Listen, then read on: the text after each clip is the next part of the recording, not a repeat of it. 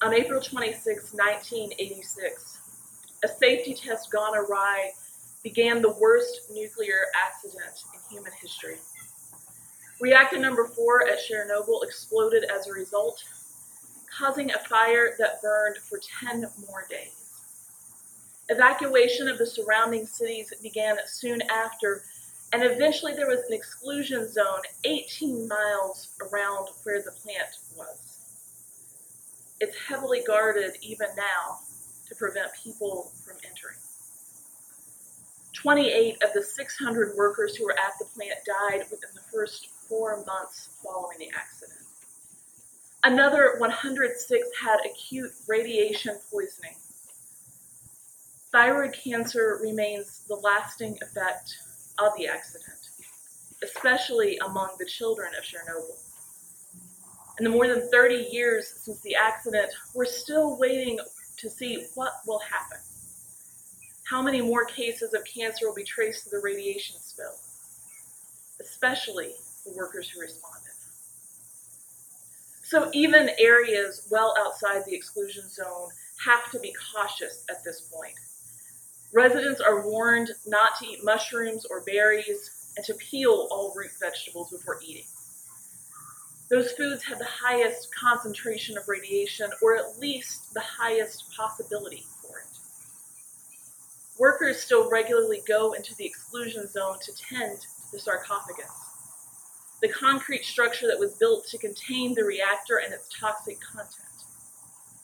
Those workers are limited to 12 to 15-minute trips per month.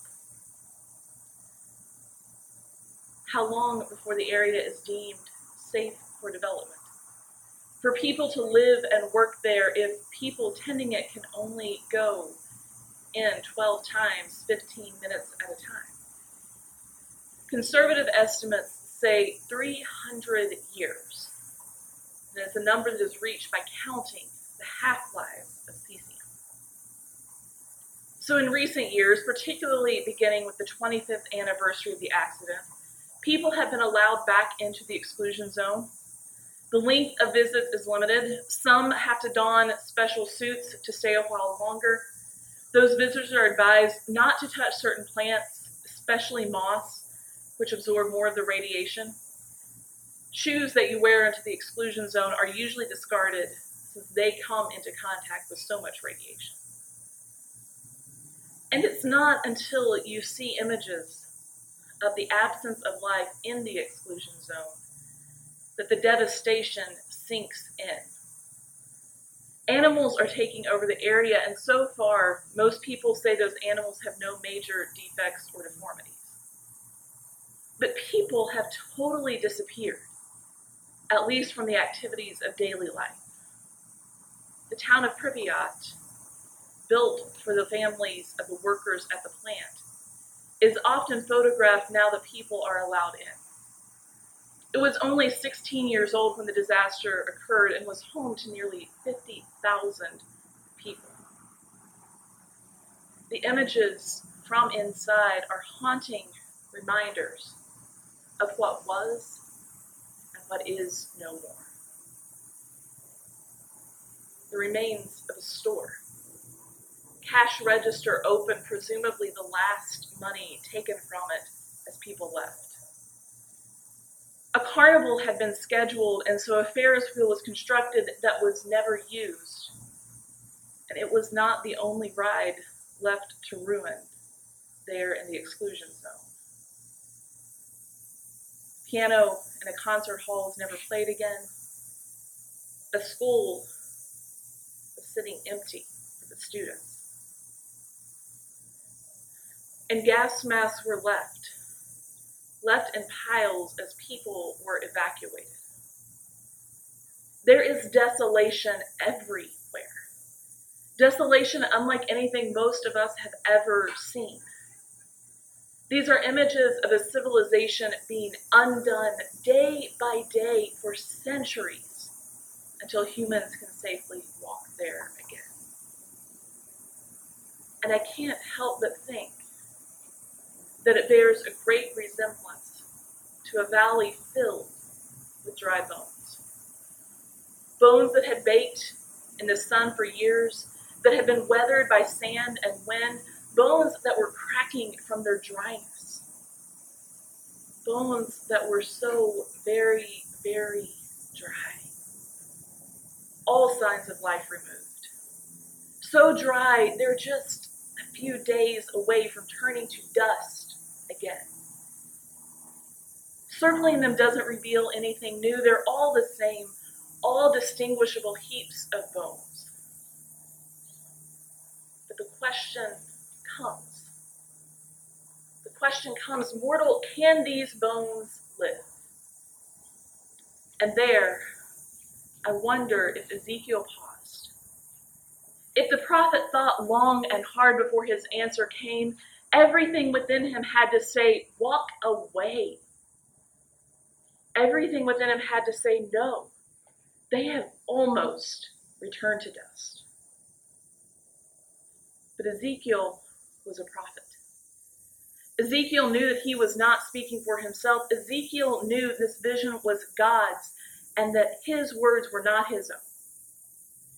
And so he needed to be ready to respond with God's words. So Ezekiel replies, "Oh God, you know."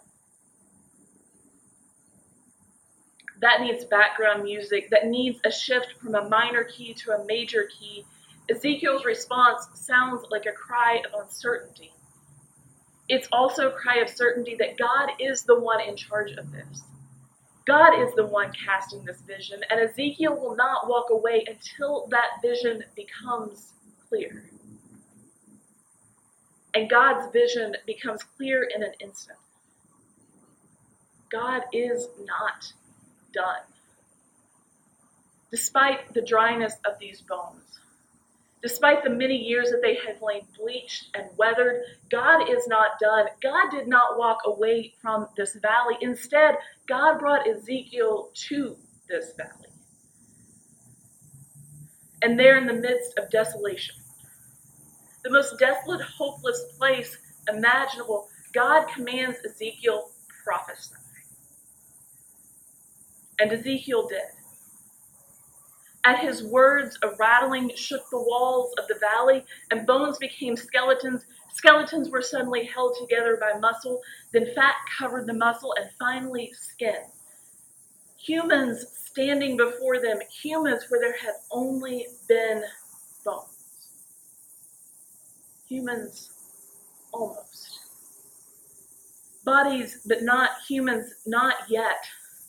For some reason, Ezekiel's prophecy had not done all it needed to. Did his voice tremble? Did he forget for a moment he spoke for the one who called all things into being? So that one spoke a second time, prodding Ezekiel, prophesy. And he did, this time calling forth the breath of life to the bodies as God had breathed into humans at the beginning of creation. And filled with that breath, humans finally, they stood, a vast army. A vast living army where there had only been bones. And to think Ezekiel had ever questioned, can these bones live? To think he had ever looked at something and believed, surely God is done with this. But that's what happens when we look at bones. That's what happens when we look at things that we can only equate with death. It's hard to see anything other than the bones. We are in the midst of a pandemic that has claimed 600,000 lives. But that pandemic has also laid bare our own country's deep inequalities. The people most likely to be affected are those who are poor or sick. People who are poor have struggled self-isolating because they live in crowded homes, rely on public transit, and are considered essential workers in grocery stores, in restaurants, in retail stores. People in hospitals and nursing homes do not have that option. And those poorest of the people most disproportionately affected also don't have access to health care in the best of times. In the U.S., in part, places all over the world, Black and brown communities are bearing the brunt of the crisis. And the U.S. has led in the number of new cases and number of deaths over not just days, but weeks and months. Shortages of personal protective equipment for healthcare workers remains a problem. And so those bones are piling up. Those bones are piling up, stacking up, filling the valley. In January of this year, U.S. officials went before a federal judge in San Diego saying that they were highly confident that they have accounted for all of the children who were separated under the Trump administration's 2018 zero tolerance policy. Under that policy, children were separated from their parents at the border, even if they came for legal means. The tally reported by the LA Times was 4,368 children. Those children have not been returned to their families. And the same administration used this pandemic to justify a policy that would release the children without their parents. Never mind that seeking asylum in the U.S. means coming to the U.S., getting picked up by Border Control and making an asylum claim, and that is and has been the legal way to seek asylum. In the same era, seeking asylum in the U.S. has become nearly impossible. And many of the people who are detained are awaiting an asylum hearing. Even now, there are 3 family detention centers still operating in the U.S. And on any day, Arizona alone has 7,000 people in immigration detention, including children. The bones are stacking up, filling the valley. And as I begin trying to reflect on everything going on around us, we keep joking in a painful way about the dumpster fire of 2020. I realized I could not sort it all out. George Floyd, who is one of many killed in police custody. Breonna Taylor, killed in her home when the person police were looking to arrest was already in custody. We have a president who disregards science and advisors and tweets as a form of communication. Those tweets are often blatant lies. The Washington Post has long kept a record of how often a president lies. It's in a searchable database. And by Trump's 1,226th day in office, he had made 19,000 false or misleading claims, far surpassing any other president. No one else comes close. And access to health care, especially for women, is being taken away. The protections of the Affordable Care Act are being threatened and dismantled. And the truth is, my family, like many people employed in small businesses, have no option for health care except for the marketplace. We have no protection except for that legislation. And the bones are stacking up, filling the valley. And still God says, "Mortal, can these bones live?" It would seem the world is dying. And it is. The world is dying. The world is dying for you to believe that God is not done. The world is dying for you to prophesy what God has spoken.